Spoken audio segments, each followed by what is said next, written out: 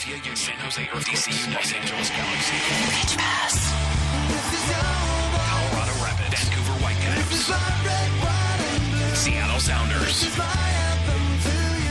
Montreal Impact, USA, York Red Bulls. Pitch Pass, your all-access credential to the people that matter in MLS. Here's your host, Greg Roach. Hello once again. Thank you very much for downloading the latest edition of Pitch Pass. And don't forget, you can always go back to old episodes. We had Phil Rollins on last week. He is the president of the expansion team Orlando City. So yeah, even though it was recorded last week, he still talks about things that are coming up, like, say, the expansion draft. So don't be afraid to go to pitchpass.com and catch up on all the past episodes. Also, happy Thanksgiving to you and yours. If you are listening to this while you're traveling, thank you very much for downloading. Now, why don't you tell some of your family and friends, wherever you're off to, about this show and have them spread the word as well. Let's get a little something going during the holiday season. A lot to look forward to as we get to the weekend. We're into the second leg of the conference finals, Eastern and Western. We'll talk with Kyle Martino of NBCSN. He'll get us all set up for the second legs of those matches. Meanwhile, Los Angeles Galaxy's Robbie Rogers has this to look forward to and also the release of his book. Coming Out to Play is in stores, available now for download through Amazon, through Kindle, however you want to do it. Just make sure you get a hold of this book and read it. And to talk to us about the book and the upcoming conference final featuring Galaxy and Sounders, Robbie Rogers joins us right now. Robbie, how are you, my friends? Good to talk to you again.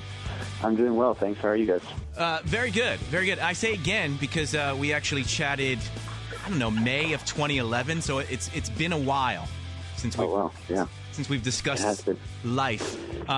You went from Maria Shriver in the morning to me in the afternoon. It's a big step down, Rob. Perfect.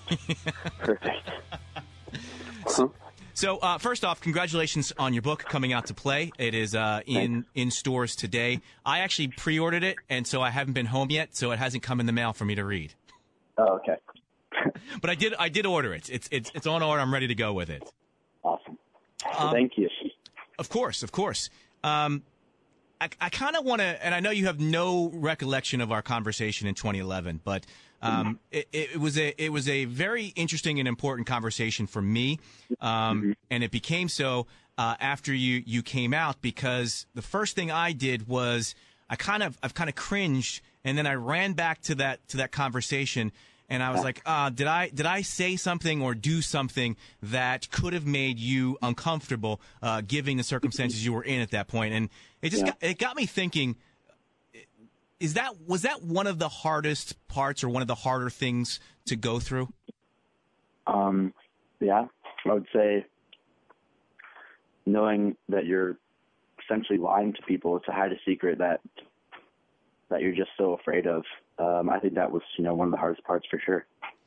And I bring that up as somebody, and a couple of times I'm going to refer to this, so I want to get it out of the way now. I bring it up as somebody who is biracial, half black and half white, grew up in a predominantly white neighborhood, and so what usually happened with me when I was a kid was my friends, I guess, would forget that I was black. And so if they were going to make a comment, they would forget that I also am part of the slur that they're using to describe other people. And then I would have to get the look over and they would go, oh, but no offense to you, Greg. And I would have to kind of chuckle and accept it. And to me, that was always a hard thing. And that's why I kind of was like, oh, I hope I didn't put him in the situation that I was put in so much as a child. No, I honestly, I don't remember being hurt by anything you said. So, but I understood after I came out, and even while I was coming out, that a lot of people say things that they don't really mean. It's that pack mentality. They say things that they think people want to hear, or trying to be funny, and maybe sometimes aren't that sensitive. So, I realized that people weren't necessarily homophobic, but just we're saying things because maybe that's what they thought I wanted to hear, or there's stereotypes that people live up to, and they just expected me to kind of live up to that.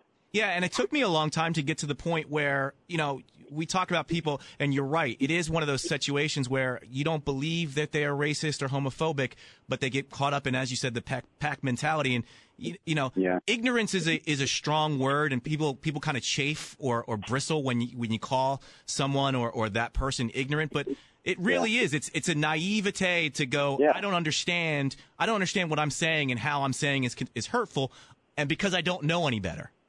No, and the same guys that said the most awful things in locker rooms that I've grown up in were the same guys that messaged me and called me right when they found out when I came out. So it is ignorance and being very naive, and not just kind of being insensitive to larger issues around you, not just the banter in the locker room.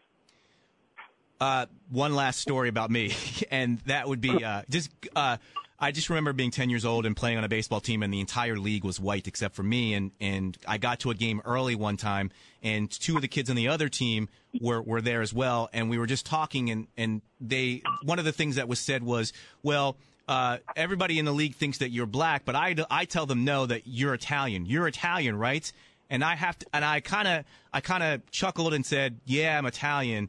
And here I am 30 years later, and that's still something that I don't know. It eats at me. I'm embarrassed by. I regret. I feel bad that I actually said that. And I don't know. Did it get to the point where when you stepped away, that it got to the point where you were just tired of having things like that come up, and you had to keep saying or denying who you were? It got to the point, I would say, like the last 6 months that I was still playing and planning on coming out and retiring. People would ask me questions like, oh, you're from Los Angeles, like the girls there must be amazing. Yeah. Yeah, I'd be like, yeah, they're amazing, but do you want me to hook you up with some of my friends or whatever? So I wouldn't lie. I would just be like, yeah, they're great, because the girls in LA are great. And I would still say that as a gay man, they're great. But I wouldn't go into it if they were like, oh, do you have a girlfriend? It's like, no. And I'd just be like really blunt, like, no, I don't. Because I was so sick of lying and so sick of, creating those stories. Yeah. So I was just like, all right, I'm over this. And is that when you kind of realized, you know what, I don't want to live like this anymore. I'm ready to do what I have to do. Yeah, exactly. And I was ready to just give up, pretty much everything in my life so that I could just kind of start from scratch and just be a complete person, a normal person. And while I was playing, I could only really enjoy myself when I was on the field, and not even all the time. As I said, I haven't had a chance to read the book yet, and I don't want to give away stuff in the book, but is it basically a journey of you coming out, or is it more of a biography from step by step from birth?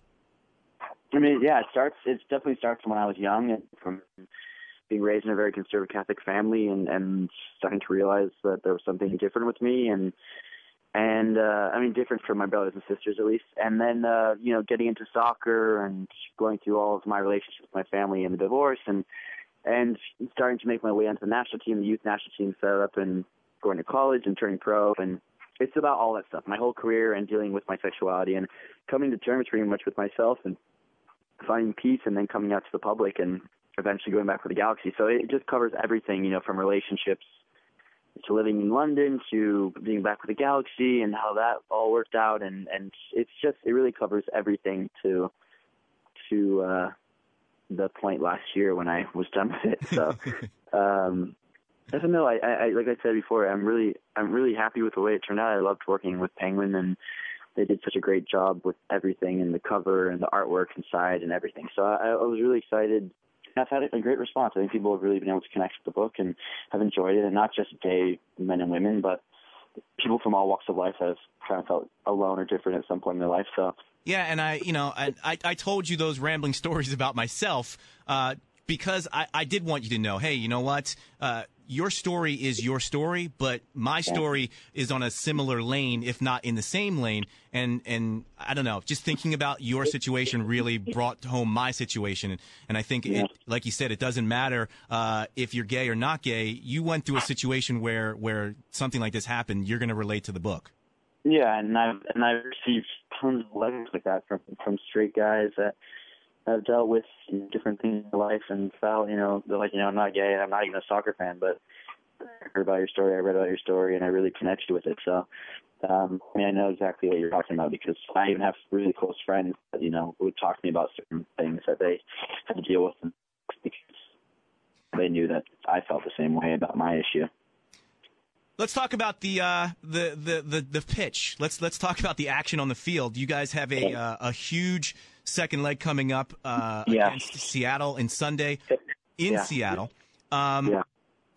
Before we get to that, though, I talked to Dax McCarty a couple of years ago right after the trade that sent him to New York and Dwayne De Rosario to DC United. And I asked him what it was like, because at the time, D-Ro became the MVP. Meanwhile, Dax was on a team that wasn't making the playoffs. And was it hard for him to kind of be known as the other guy in this huge trade that helped the team out? You were in a similar situation when you were traded with Mike McGee, who then promptly went to Chicago and won the MVP. Has this season kind of been, I don't want to say vindication, but has it kind of been like, hey, dude, it was a fair trade, and this is why? No, I don't think of it that way, because I spoke to Bruce, and to be honest, Bruce wouldn't have traded Mike if Mike didn't want to go back home to Chicago. So, it's fairly different. What this year has been for me is at least to prove to myself and prove to people that I'm still a great soccer player. So I regardless of the trade, I don't really compare who's more important for what team, because, we'd love to have Mike on our team. He's an amazing player. But I've been able to contribute in a big way on the team, and obviously signed a new contract with the Galaxy, and we're competing for a championship. So I'd like to say that I'm a small part of a team that has a bunch of great players. But, I last year, yes, there were times where I felt like, oh, gosh, like people are talking so much about this trade, even though I know that this trade would have happened regardless, just because I know how much Mike wanted to go home and be near his family, and I wanted to come home and be near my family. So it was more, it wasn't a decision totally based off soccer, but I'm happy that now I've been able to prove that I am a good soccer player, and that, I can contribute, because that's the reason why I play soccer. Walk me through your move from winger to left back, and your thoughts when that idea was first broached with you. I was coming back from an injury, and we had a bunch of injuries on my team. So Bruce was like, I'm going to try you at left back, because you're athletic and you can get forward, and I think you can help our team. So I trained for about 2 weeks, a week and a half, 2 weeks. I played a few games with the reserve team, and then my first game, I think it was, who was it against? Maybe Chivas, or I'm not quite sure who. But kind of haven't looked back since then. Just been moving forward, played a bunch of games at left back. I've really enjoyed myself. I've enjoyed playing in the system that we play in, and obviously our defense has had great success this year. I think we're the best defense in the MLS statistically, but also I just think people don't like to play against us. So, I've actually had a pretty smooth transition. I never really expected it, but I've enjoyed it. And that's why I asked, because, if it's a person and they're asked to move, the first thing I think to myself is, wait a second, I was on a World Cup, I was a men's national team member as a winger, you're asking me to move. Was there any... Yeah, I was more excited. I don't know why. I was just, I thought of it as a new challenge. I thought of it as, I really think I can play well this position. When I was in the national team, Bob sometimes in training would put me there at left back, and so I really enjoyed it then in training, and just kind of took on the challenge. I don't know. I didn't think of it as a negative way, or but I should be playing midfield. I never really had that kind of mentality for whatever reason. I'm not sure, but I'm happy that Bruce came to me that day and asked me, and has worked with me, and going over video and all the tactical stuff, and I'm still very much. I've only played this position for less than a year, obviously, so I'm still learning a lot, but I think this is a great position for me moving forward and great for my career. Yeah, and putting you back on the map as far as the national team is concerned, would you have ever thought, hey, you know what, I can get back in the picture as a defender? No, I never thought about it. To be honest, there's so many things I've never thought of that actually happened. I never thought I would come out at some point. I never thought I would come out and then continue to play soccer or go back. Never thought I'd play left back, and to be honest, when I came back to the Galaxy, I didn't know how long I would play, and now I've signed a new contract. So there's so many different things that I didn't, plan or think of, and to be with the national team at this point, I'm not thinking about that much. I think there's just so much to focus on with the Galaxy. But of course, I'd love at some point to get a chance, to get a shot to play with the national team. I don't know if that'll ever happen. I haven't spoken to Jurgen for a long time, but you never know. We'll see. We ask athletes if they have a context or an appreciation of what they're doing when they're in the moment, and a lot of them say they do, and they mention the fact that the athlete's lifespan or their playing career is so short that they do treasure it. Do you feel like you would have even more of an appreciation for what you're doing now, having walked away and now come back and probably thinking to yourself, well, once I come out, I'm probably not going to be able to play anymore? It's tough for me to appreciate things in the moment. I'm not good at that. It's one of my flaws. But there are moments when my family's at the stadium and we've just won, and I come out of the changing room and I see them and I remember, everything that I've been through just on a personal level. And to be totally open with them and have them, love me so much and be at the stadium watching the game. Those are the moments where I'm like, say to my mom, like, gosh, like it's been quite an adventure, and it's pretty amazing that Grandma and Grandpa and all the kids were all here at the game right now. Those are the moments that I kind of take in. But when it comes to like whether our team's doing well or that kind of success or winning the MLS Cup, stuff like that, I'm always thinking of what's next, which is I think kind of a athlete mentality. And sometimes I think we need to enjoy the moment, but it's really difficult for a lot of us. So you come out, universally you're embraced. You sign a new contract. You are in the playoffs, on your way, hopefully, to an MLS Cup. Would this be considered, if you guys do win, the greatest year in the life of Robbie Rogers? That's a good question. I mean, I guess to this, I don't know.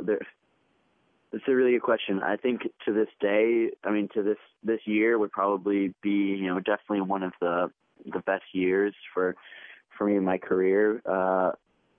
But there's so many other sides to life, personal life. Just me coming out was probably the greatest feeling, and was just something, I don't know how to explain it. I think it's kind of difficult to explain to someone unless they had to come out. Yeah.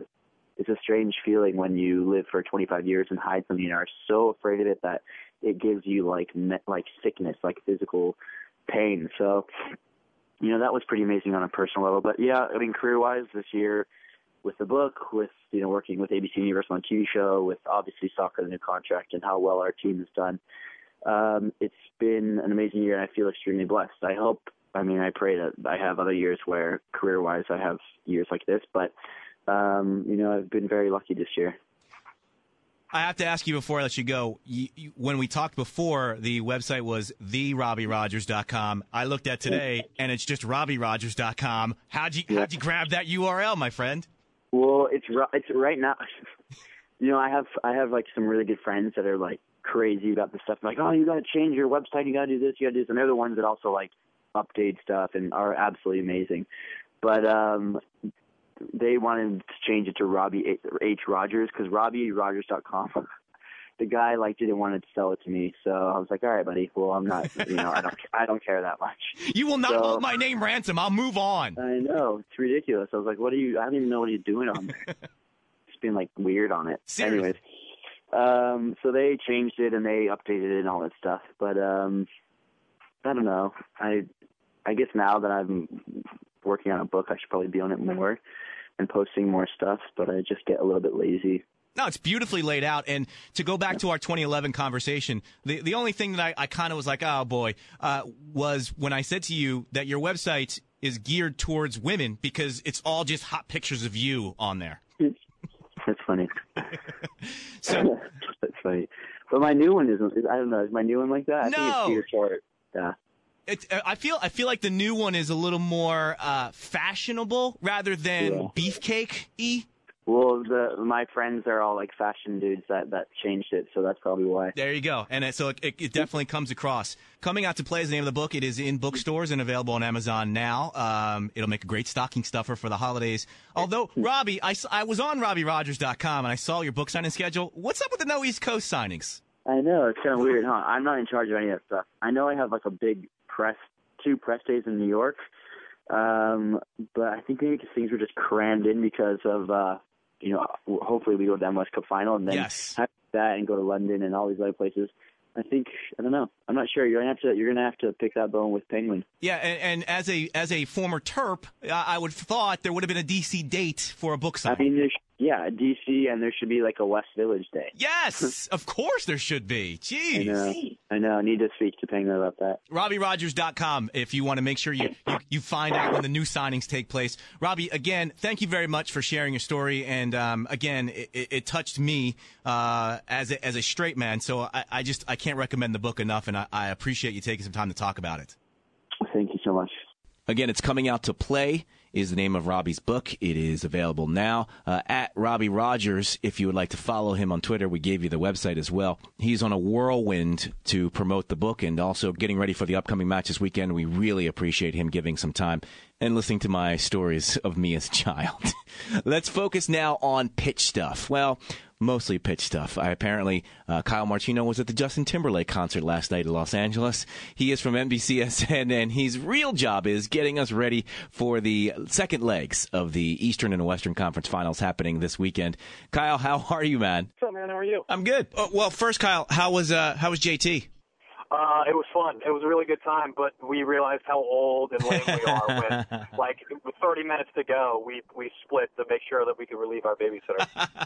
How does it usually break down? Because for me, I love Justin Timberlake, but I always feel like you're not supposed to love Justin Timberlake as a guy in his 30s and 40s. So when my wife says, let's go see Justin Timberlake, I kind of stomp my feet, and then in the corner I go, yes, all right. Yeah, I basically just accepted the fact that it was going to be a little awkward, and I was just going to let it go. So we just had Robbie Rogers on, and we were talking about his book, and I don't know if it's really his place to provide perspective on his role in the sports landscape, but I will ask you. I don't know. To me, and maybe this is because I'm an MLS fan, and maybe I'm a little biased, or maybe I'm not running in the wrong circles, if you will, but it feels like it's not a big deal that Robbie Rogers is a homosexual and is playing professional soccer. Whereas when Jason Collins always checked in last season, that was the first thing that was mentioned. I feel like it never comes up with Robbie Rogers, and to me, that's a good thing.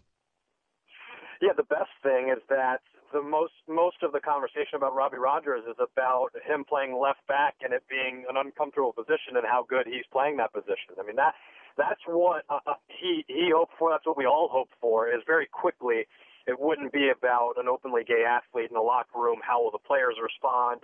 How will the league respond? How will teams respond? Very quickly it got to, is Robbie Rogers a good soccer player, and how important is he to the Galaxy as a soccer player? And the speed in which it got to that it is really promising and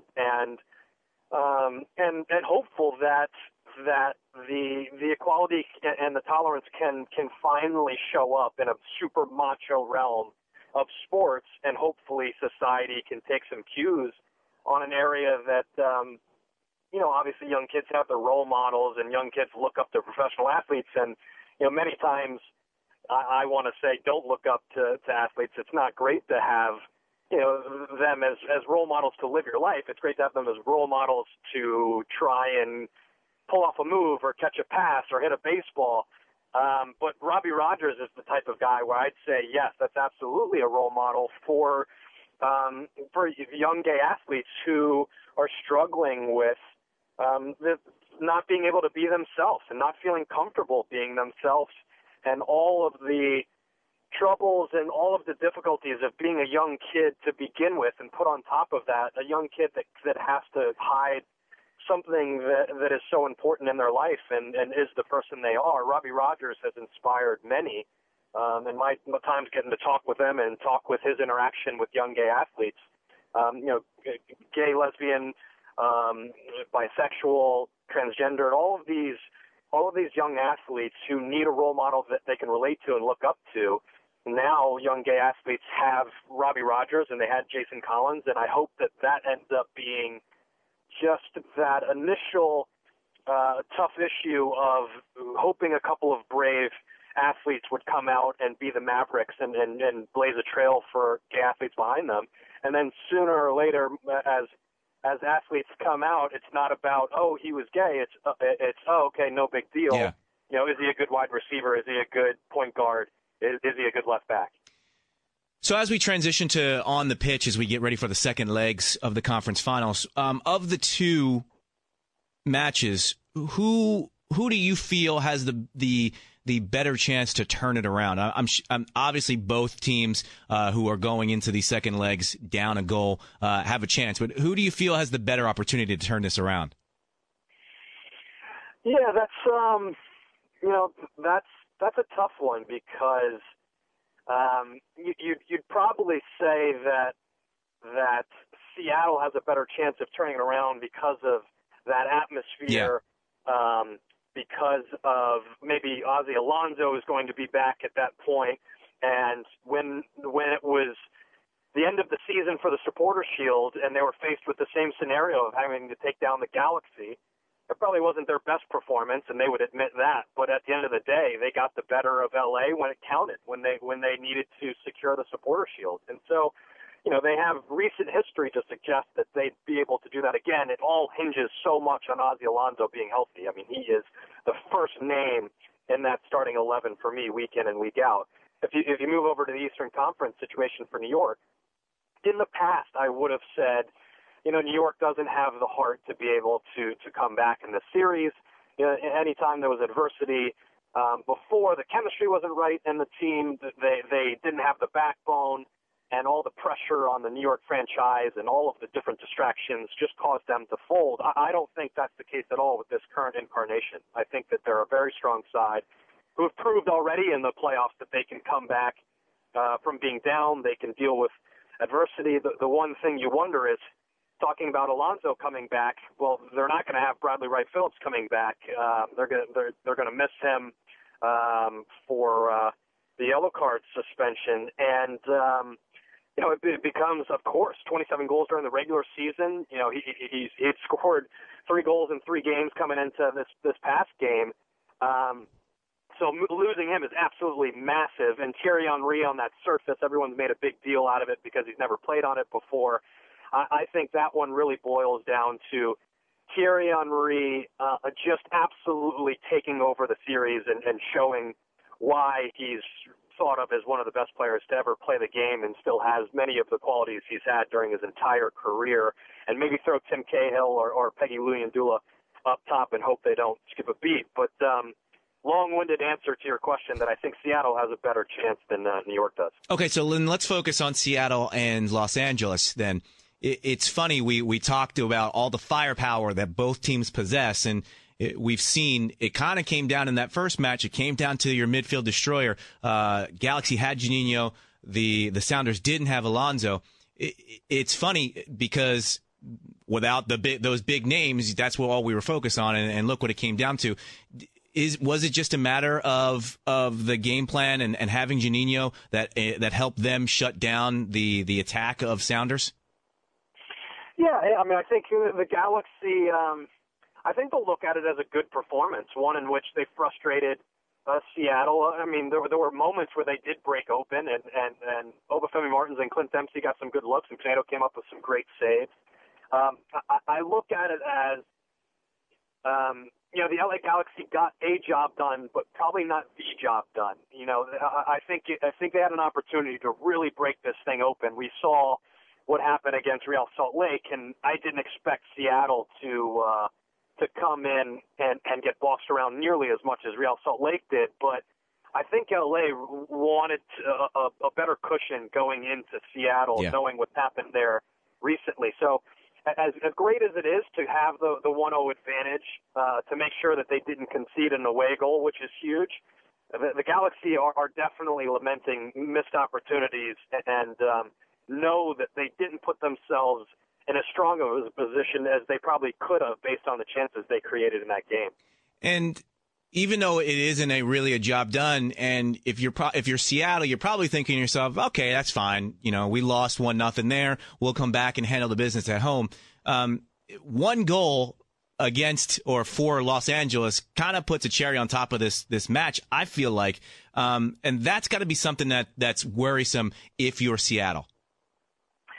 Yeah, we've seen it during this playoffs. I was sort of on the fence a little bit. I had read so many articles and have seen so many debates on away goals in Champions League or different tournaments internationally that some people say it doesn't really make it more entertaining. It actually takes the home team's aggression and desire to attack, and yes, it gives a little bit of that to the away team.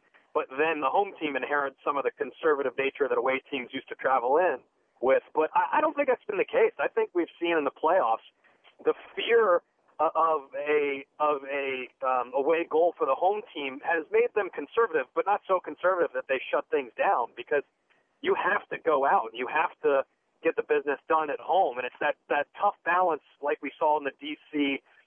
New York series, where in the second leg, D.C. were really pushing for the goal and really trying to open themselves up. And we're all over New York. And New York were completely complacent to sit back and counterattack.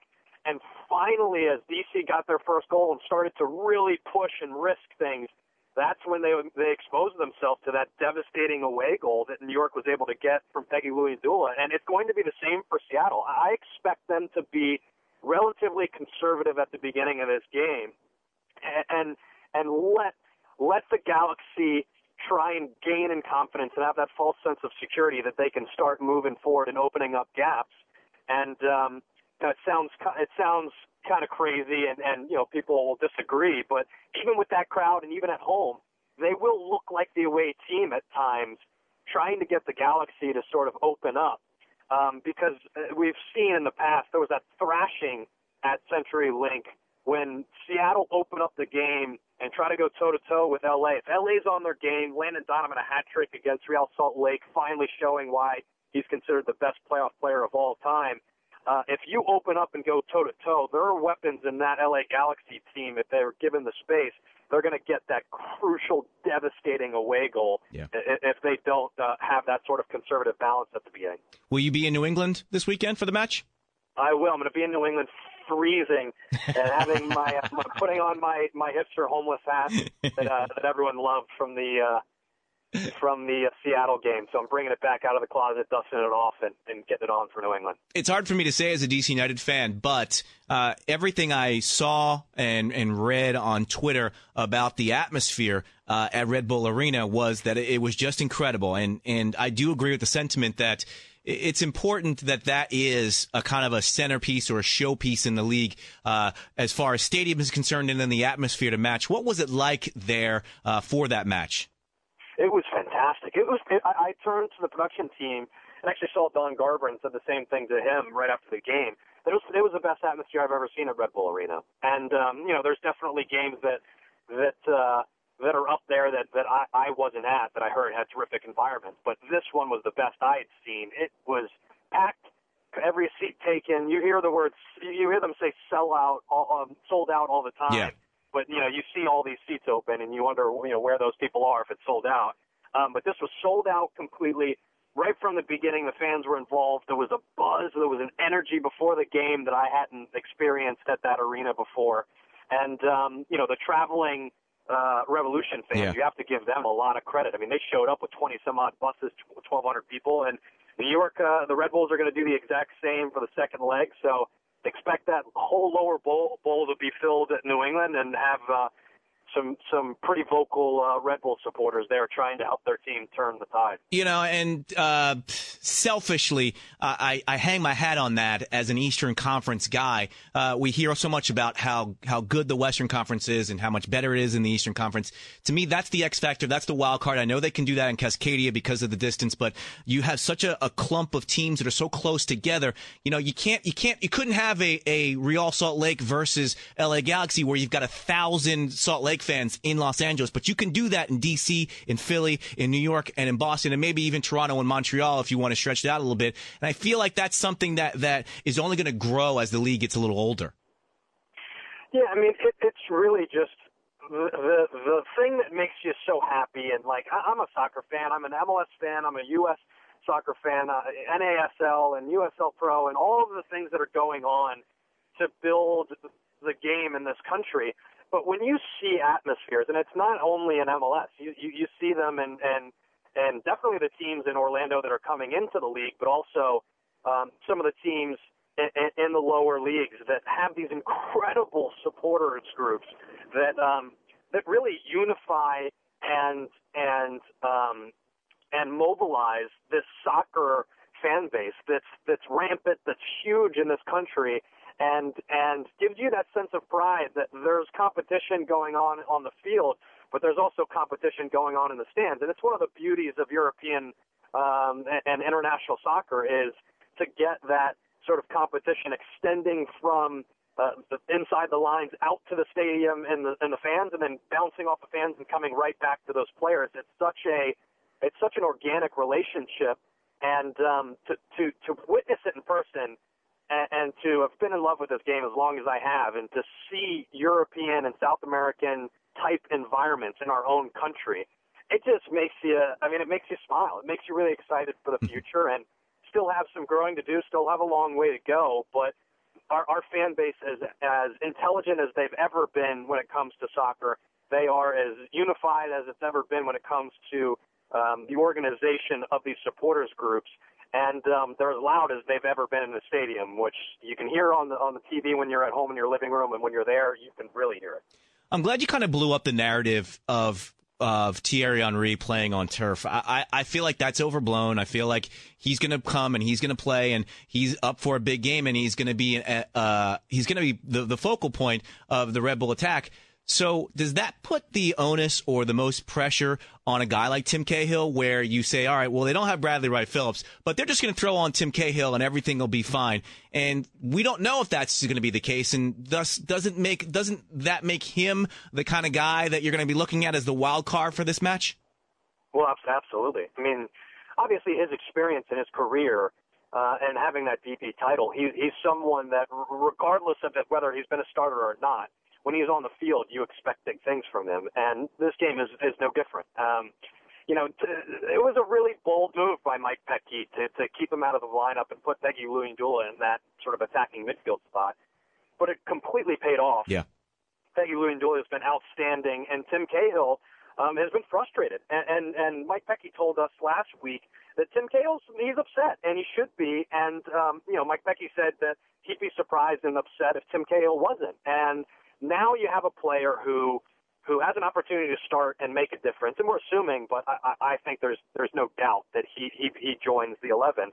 And now Tim Cahill has an opportunity to make a huge statement to say, I should have been starting this whole time. And he's an incredibly competitive person. The height of the occasion will be something he's seen throughout his career many times, and he will be absolutely up for the challenge. So, all eyes definitely are going to be on how Tim Cahill can make sure that the quality doesn't drop when they lose their leading goal scorer. What's the way to unlock New England? They felt like a juggernaut the last month of the season, especially now with Jermaine Jones in the fold. What is the way to beat them? If you're Mike Petke, what are you game planning to do to unlock them? Tim Cahill's kind of going back to him is an interesting piece. That's one way you can unlock him, because if New England approaches this game like they have in the past, and like they have most of the season, and like they did at Red Bull Arena, you expect them to come high press early, even though they've got 2 away goals and a goal advantage. Much like the Columbus series, when they absolutely just went after Columbus in Columbus, I expect them to come back home and high press and try to disrupt and win the ball on the offensive side of the field and get an early goal. It's going to be up to New York to try and break that down and try and keep the ball on the surface, of course. But at moments where they try to go a little direct and skip their midfield and play out of that pressure, Tim Cahill is absolutely outstanding in the air. And there were a couple moments early on in the first leg match at Red Bull Arena where New York played direct and got a flick on and got in and got some good early chances against the run of play against New England. So the real key is to, in moments where maybe it doesn't make sense to try to build out of the back and they're under pressure, go direct to Tim Cahill and let him show his aerial prowess and his presence and try to win the second ball and try to defeat one of New England's most effective strategies of high pressure by just playing around it. We get to the point of Thanksgiving, and our Movember mustaches are in. When we first do that shave at the beginning of November, we have that exhilaration of I'm about to do something different. When the fuzz starts to come in, it's kind of exciting. But we reach now, family pictures. You got the wife asking, is it past November yet? Kyle, where are you in your Movember mustache life cycle right now? It just terrifies me every day I wake up. It's like Groundhog's Day. I feel like I can't escape it. And the scariest thing is my 3-month-old child, it's at a very crucial part of her development where she thinks this is actually what Dad looks like. So I'm gonna have to sort of reintroduce myself to my child December 1st. The only good thing is you will have a warm upper lip this weekend in New England. Yeah, I guess that's the positive. Two inches of my face is going to be very warm. Kyle Martino, thanks, man, and have fun this weekend. Enjoy it. All right, thanks, guys. Pitch Pass. This is your voice. This is my red, white, and blue. This is my anthem to you. For more show information, go to pitchpass.com.